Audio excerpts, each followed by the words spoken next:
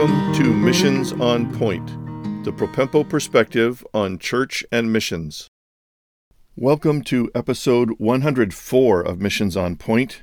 Just a little footnote, 104 means that we have been doing this podcast exactly 2 years, every Friday. This is the third episode of 14 on contemporary issues in missions. Today's topic deals with contextualization, historic and hijacked.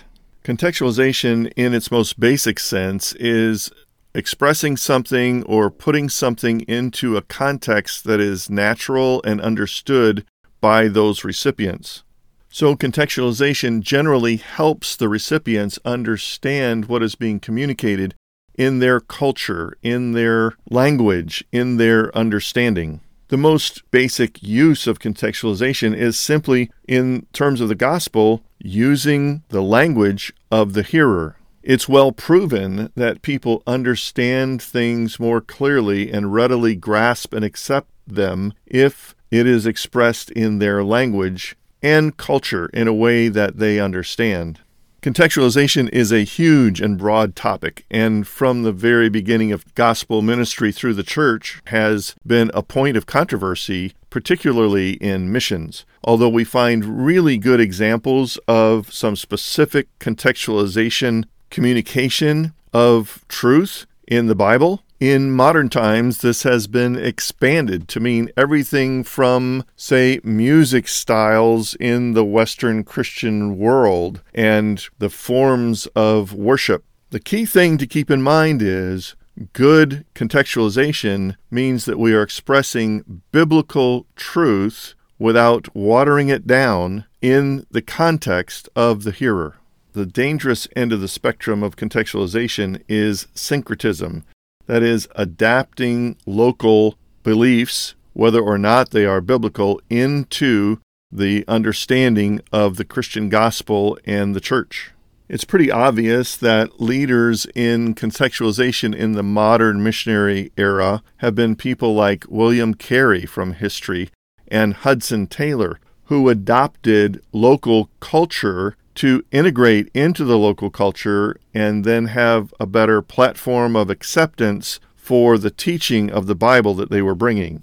Missionaries have not always understood contextualization in a healthy way. Many of the early missionaries imported Western behavior, Western styles, and imposed Western culture on the early Christians of their target missionary field. So how does a good concept like contextualization, that is helping the local listeners understand Bible truth, diverge into practically heresy and be hijacked by people who mean well but are actually communicating the wrong things? So here are a couple of examples, then we'll go back and look at how it got that way. Well-meaning people who hijack contextualization cross the line when they say that other holy writings from the host culture can be regarded by new believers on the same level as the Bible. Or if they say that there exists some extra biblical prophet that can be regarded in any way as a messenger of the same God that we know from the Bible. Or they equivocate on the deity of Christ in some way, or they reinterpret a biblical definition of the church to be something really very different than that. Or they say it's okay to keep all the former religion's forms, just Jesus-size it. Or they knowingly permit new believers to retain all of their old superstitious beliefs, black magic, shamanism, and just add a veneer of Bible and Jesus to it. These kinds of things are syncretism. They're not healthy. They're not good. They're not biblical. In fact, they lean heavily into heresy. In recent years, these kinds of things have been called the C5 or C6 level of contextualization. They also are called the insider movement or common ground method. Some of these methods are intentionally deceptive to Muslims, Buddhists, and Hindus. Two key markers that are going to be helpful in understanding and applying just a few key biblical principles. One is the basic understanding of salvation by grace alone, through faith alone, in Christ alone. Nothing added, nothing subtracted. Another key is understanding a biblical definition of a local church, and we'll have to revisit this in some upcoming episodes as well. It's basically this: a biblical functioning local church is a mutually committed body of local believers worshiping regularly together around the teaching of the Word of God and prayer, observing the ordinances of baptism and communion under the leadership of biblically qualified shepherds, while being active witnesses of the gospel. And the third key is to understand where we draw the line on contextualization. What is the boundary? Here's where we draw the line. It works for ministry in Muslim, Buddhist, and Hindu contexts. It works in Catholic, Mormon, and animist contexts also. Here's this simple statement: we do not allow mature Christians or expatriate workers like missionaries to teach converts to intentionally mislead observers to view them as adherents to their former religion from which they were converted. What does that mean practically? It means that a mature believer never asks a new convert to just continue in their same context and keep going to the mosque, keep going to the temple, keep doing exactly the same kind of things and appear to observers as if they have never changed at all, when in fact, if they're genuine believers, they are a new creature. They have changed. They shouldn't pretend to be something else just to try to escape some level of persecution or ostracization. Now, they may need to be cautious about how they explain that they have become a Christian or what a Christian really is, because there are a lot of misunderstandings about what Christianity is and what a Christian is. But having done so, the new believer should not hesitate to actually live a different life. Not completely different. They don't adapt the dress and the language of some foreign entity. They don't completely change where they live, how they eat. But their spiritual life is going to be different.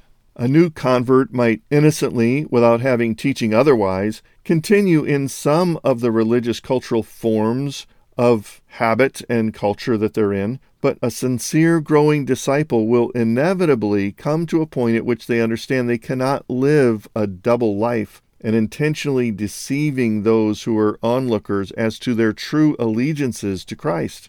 And if this new believer ever asks an expatriate worker or a mature convert from his or her own cultural background, that worker or mature Christian would never coach or encourage or otherwise express ambivalent support for the convert continuing to intentionally mislead onlookers to think that they had never left the faith of their upbringing. Let's just mention the C1 to C6 spectrum developed by John Travis and popularized in a number of books since the popularization of a course called Perspectives in the World Christian Movement and other missions journals articles from the late 1990s forward. Here's how it goes. The C1 level is there's no language learning or contextualization. It's just English-speaking churches in other countries, on military bases, hospitals, or embassies that have no outreach to the Muslim majority culture. Little footnote here, it can apply in other cultures as well, but John Travis came from an Asian Muslim context. C2 is evangelicals who start speaking the Muslim majority language and begin to have some kind of outreach and discipleship and church services in the Muslim majority language. Even though there are many churches like this scattered through the Middle East, very few have any direct contact with the Muslim community. C3 is evangelicals who use the Muslim language in neutral cultural forms, and all of the C1, C2, C3 Christians would call themselves Christians. C4 churches would use the Muslims' local language, whatever that is, and yet be very adapted to the local culture. Things like no eating of pork, or taking off their shoes at the door, or men growing beards, depending on the context. Praying with open hands, and perhaps a believer calling himself a follower of Jesus and using the word Isa for Jesus. C5 is encouraging and striving to keep Muslim background believers connected to their people and family and friends so that they can share the gospel with them. Social connections are emphasized. They probably keep going to the mosque. And while they may say they are a follower of Jesus, they don't really announce that to their friends and family.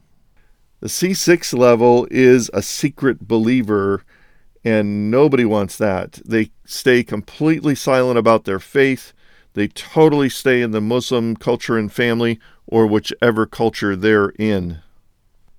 An appropriate contextualization makes no compromise whatsoever about the singular authority of the inspired Word of God, the Bible, the deity and humanity of the Lord Jesus Christ, and the sufficiency of His death and resurrection for our salvation.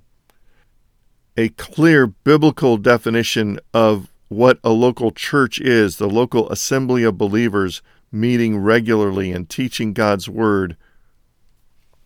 So while we want to express biblical truth and the gospel of Jesus Christ in a way that is understandable in its context, we don't want to water it down or change the meaning or the gravity of the truth that we're teaching. It is important that we contextualize our communication without compromising our message. I just want to encourage you to be very careful and discerning, because so many missionaries and missions and leaders out there are going to try to persuade you that having a highly contextualized ministry methodology is going to produce more results.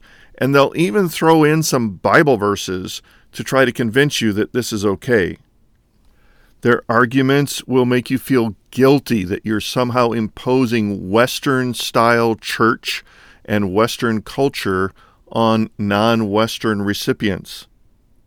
And it's scary because there is some truth to that, but when they expand it to be the whole viewpoint of their methodology, they begin exaggerating the results of the modern methods of contextualization versus more traditional methods. In fact, it is reported by people on the scene in Muslim context in Asia that John Travis's ministry itself, in a highly contextualized fashion, produced much less quality and quantity of actual results on the field compared to the more traditional methods of long-term teaching, preaching in the local language and culture. Another marker of effectiveness is not just what the missionary says his potential effectiveness has been, but have genuine converts actually reproducing persistent quality of ongoing ministry among the nationals that meet good biblical definitions. Missionaries must study the language and culture so that they can accurately communicate the gospel and the truths of the Bible to their listeners. But ministry that is shaped and conformed to local practices which may or may not be biblical are in great danger of being syncretistic, that is, heretical or on the edge of heresy. Don't let well-meaning missionaries or leaders or mission agencies persuade you to move into a hijacked form of bad contextualization. I don't want to leave you thinking that contextualization is a bad thing. It's not. It's a good thing. It's a necessary thing. However, the scope of the field of contextualization is filled with landmines. Pray and watch out. Thanks for joining us today on Missions on Point, the Propempo perspective on church and missions. I trust that you'll find more help and resources on the website, propempo.com. Please prayerfully consider supporting this ministry. Now to God be glory in the church and in Christ Jesus forever and ever. Amen.